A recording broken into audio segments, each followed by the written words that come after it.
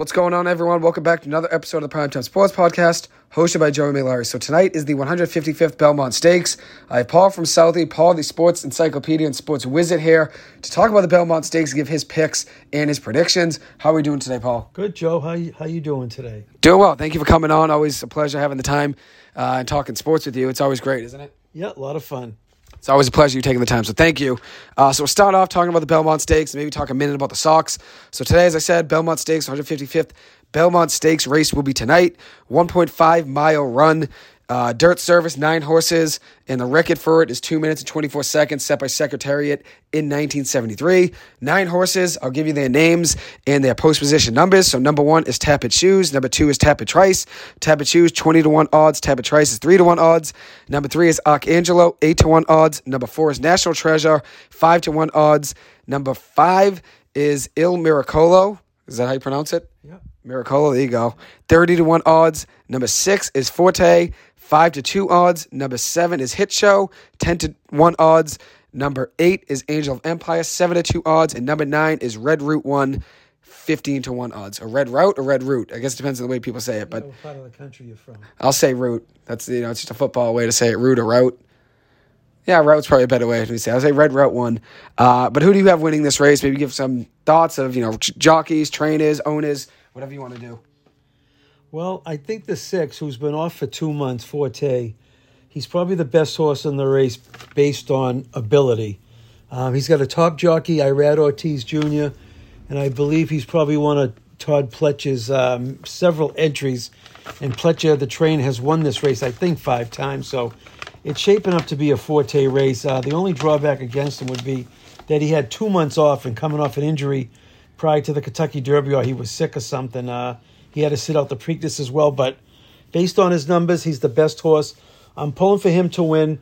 I think the other chalk will probably come through with Tappet, Trice. Yep. And I think Angel of Empire ran a pretty good Derby race with, I think, 20 horses in that race, and he came up for third.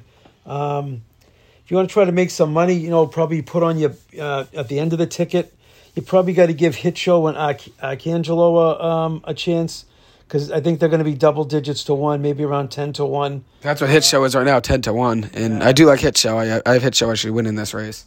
I think Hit Show is a worthy long shot. I think Manny Franco, the jockey, has won this race maybe a couple of years ago. So I always like a jockey who's won a race, especially like this, since it's 1.5 miles, which is the furthest the horses will run. Archangelo has a good note about him, is that he won on this course just May 13th.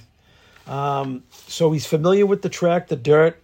I think that might give him a slight edge, so he might be worthy, maybe around 8-1 to show up on your ticket. But I think the 6-2-8 are the favorites for a good reason. Throw in the 3 and 7, and that will round up my tickets. The only one I'm leaving out I'm worried about would be National Treasure, who's coming off a very big Preakness win. Solid jockey in Johnny Velasquez. I'm just concerned about he's probably going to have an early, he likes to go early. I just don't think he's going to be able to hold it. Coming off only a 3-week break since the Preakness. So there's his picks there. Obviously, like you said, Forte is probably the best overall horse, but hasn't ran in a while. Obviously, had a field drug test as well. They got Pletcher suspended at one point, right? It was for the Preakness? I believe it was. I can't remember. I believe it was the Preakness. Let me see here. Preakness, Forte, suspension. But like you said, now he's back running. Obviously, that's a big ad there in the race. Yeah, Pletcher was suspended for Forte's positive drug test. At one point. So that was for the Preakness, I believe. Yeah. So the Preakness, a 10-day suspension there. So that's the reason he was out of the Preakness, I guess. But we'll see what happens, obviously, in this race tonight. First time running in a while. Obviously, like you said, regardless of suspension or not, it is his first time competing. I do like the 7-win Hit Show. Obviously, probably the best long shot. The biggest long shot, I guess, is Il Miracolo, 30-1, and Tappet Shoes is 20-1. And then next up is Red Route 1, 15-1 odds, and then you have Hit Show at 10-1. So Hit Show is my favorite of the long shots. I'm going to go 7-2-8 as my trifecta. I got Hit Show winning. I have Tappet Trice in second, and I have Angel of Empire in third. Angel of Empire is a solid horse. Again, ran a very good Kentucky Derby, coming from way back, like 16th on the backstretch to finish third. One also significant point is beside the jockey that has won this race before, I like the fact that some trainers can figure this out because this is the test of champions. Again, it's a 1.5-mile race. Long race, right? The longest the horses will ever race. Definitely. It's worth it to put Hit Show. Maybe he could steal this race. I'm going to stick with Forte and Tappet. Tappet's got Tappet twice. Yeah, he Tappet the whatever you call it. He's the father of a lot of these horses that have won the Belmont. Yeah. I think he sired like half of the last 10 winners. So Tappet Trice and Tappet Shoes, both coming off the Tappet bloodline, have an edge. Tappet Trice, the one who I'm going to leave out, is no slouch. Could certainly make the ticket. I don't see him as a win contender, but he could certainly make the ticket. But I'm not going to bet the field here when there's so much strength in this race. But anybody from the Tappet bloodline is worthy in this race because Tappet has sired several Belmont winners in the last few years. So there you have it. There's the Sports Wizards' thoughts and predictions here on tonight's Belmont race. Now move on just a minute or two about the Sox. Sox had a big win last night, a big Friday night win over the New York Yankees, winning that game 3-2. Rafael Devers finally broke out of his slump, was 2 for 4 in that game with 2 runs scored, a home run and a double. Those 2 hits coming against Gerrit Cole, his 7th home run now in his career against Gerrit Cole, which is huge. Cole went 6 innings, 7 hits allowed, 2 earned runs with 6 strikeouts and a walk, 101 total pitches. Garrett Whitlock on the mound for the Sox, 6th and 3rd innings, giving up 7 hits, 1 earned run, 2 runs overall with 6 strikeouts and 1 walk, 88 pitches. Nick Pivetta came out of the bullpen for the Sox, got 2 outs in a big situation, only took 4 pitches, got out of it, and then Chris Martin came in relief, went 1 inning, scoreless, and then Kenley Jansen got the save for the Sox, 1 inning pitch, giving up 2 hits, getting a strikeout, and picking up a save there, which is huge. Alex Verdugo was 2 for 5 in the game. Tristan Casas had some big hits, 2 for 3 with 2 hits coming against Gerrit Cole, and then Kike Hernandez continues to rake against Gerrit Cole, hit a home run last night as well. Big things there for the Sox. Obviously, now tonight, it'll be Tanner Houck on the mound versus Domingo Germán. Germán, 3.69 ERA in 61 innings. As for Tanner Houck, 3-5 record with a 5.46 ERA in 57 2/3 innings pitched. Hopefully, Houck can get back to the stuff that we know he has. Obviously, he's done it in flashes, but we need to do it consistently, especially with Chris Sale's injury. And obviously the Corey Kluber situation didn't work out. Nick Pavetta's now in the bullpen. The Sox need someone to step up. What do you think has to happen tonight for the Sox against Domingo Germán in the New York Yankees? The Yankees, who are without Aaron Judge, that's one thing to note. Well, that helps the Red Sox as it did last night. You like to continue the momentum. That was a huge win for a team that's, if they're lucky, playing 500 ball in the last few weeks. Having Adam Duvall back in the lineup. That was huge, obviously, yeah. It was huge, even though he probably didn't do it much with his bat. But he's got that home run power. I want to continue the great outing that Whitlock had. Tremendous outing. I mean, they barely touched him. So I expect Houck. I know he has great stuff, just like Whitlock.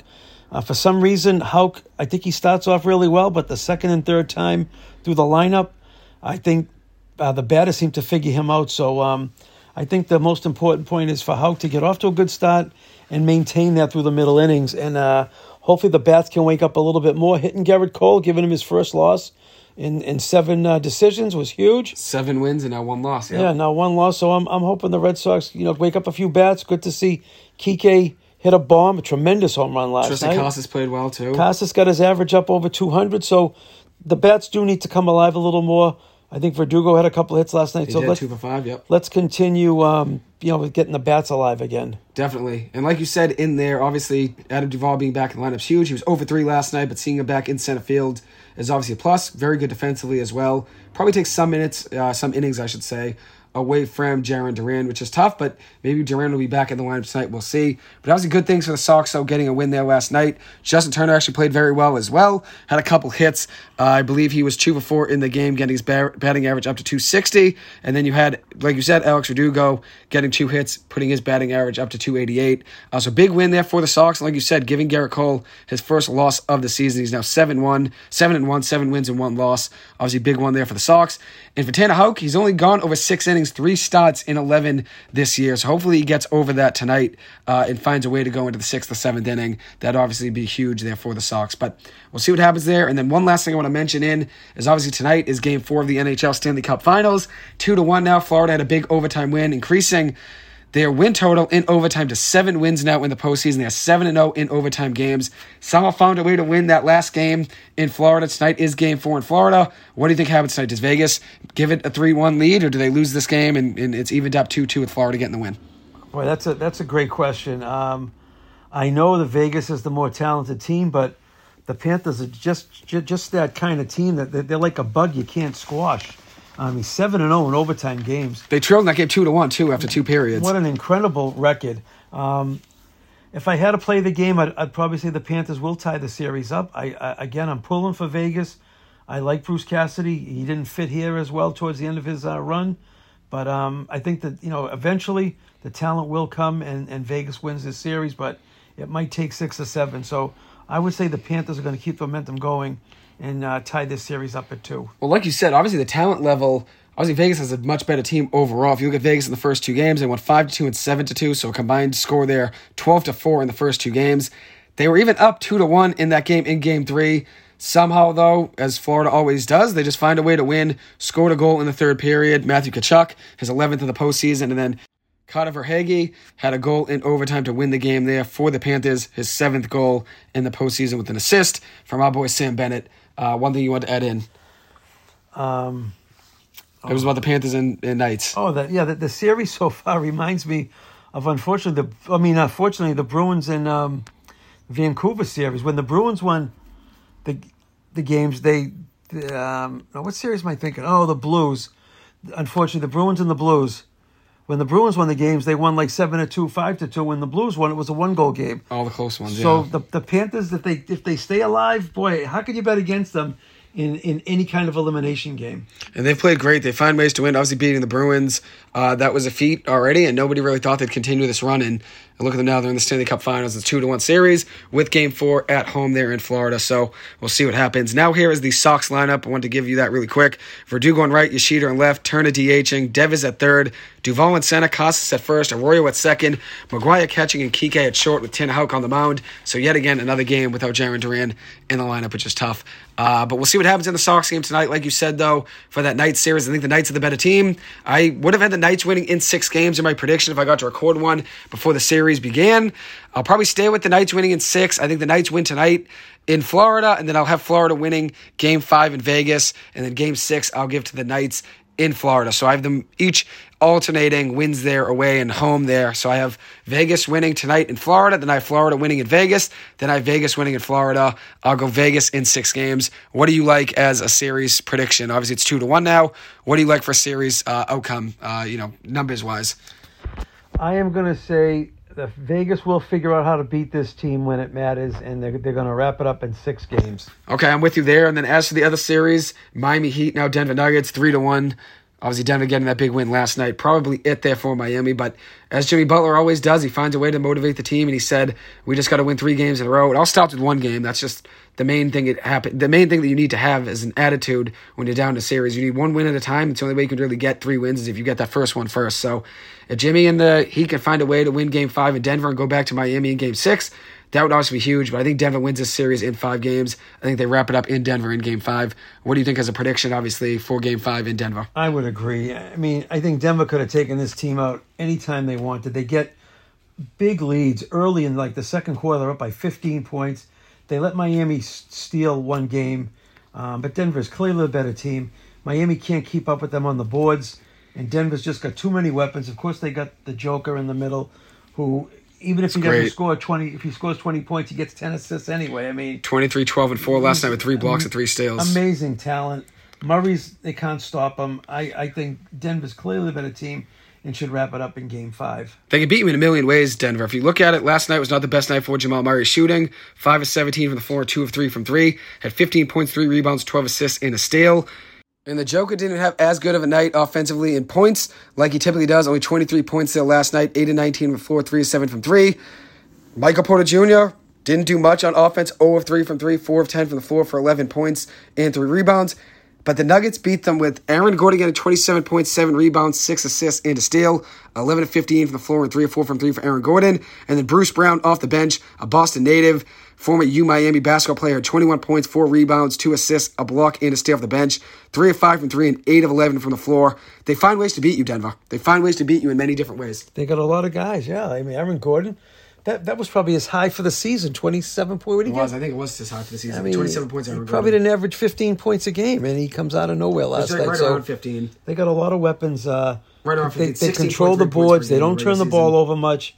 They can't stop Murray.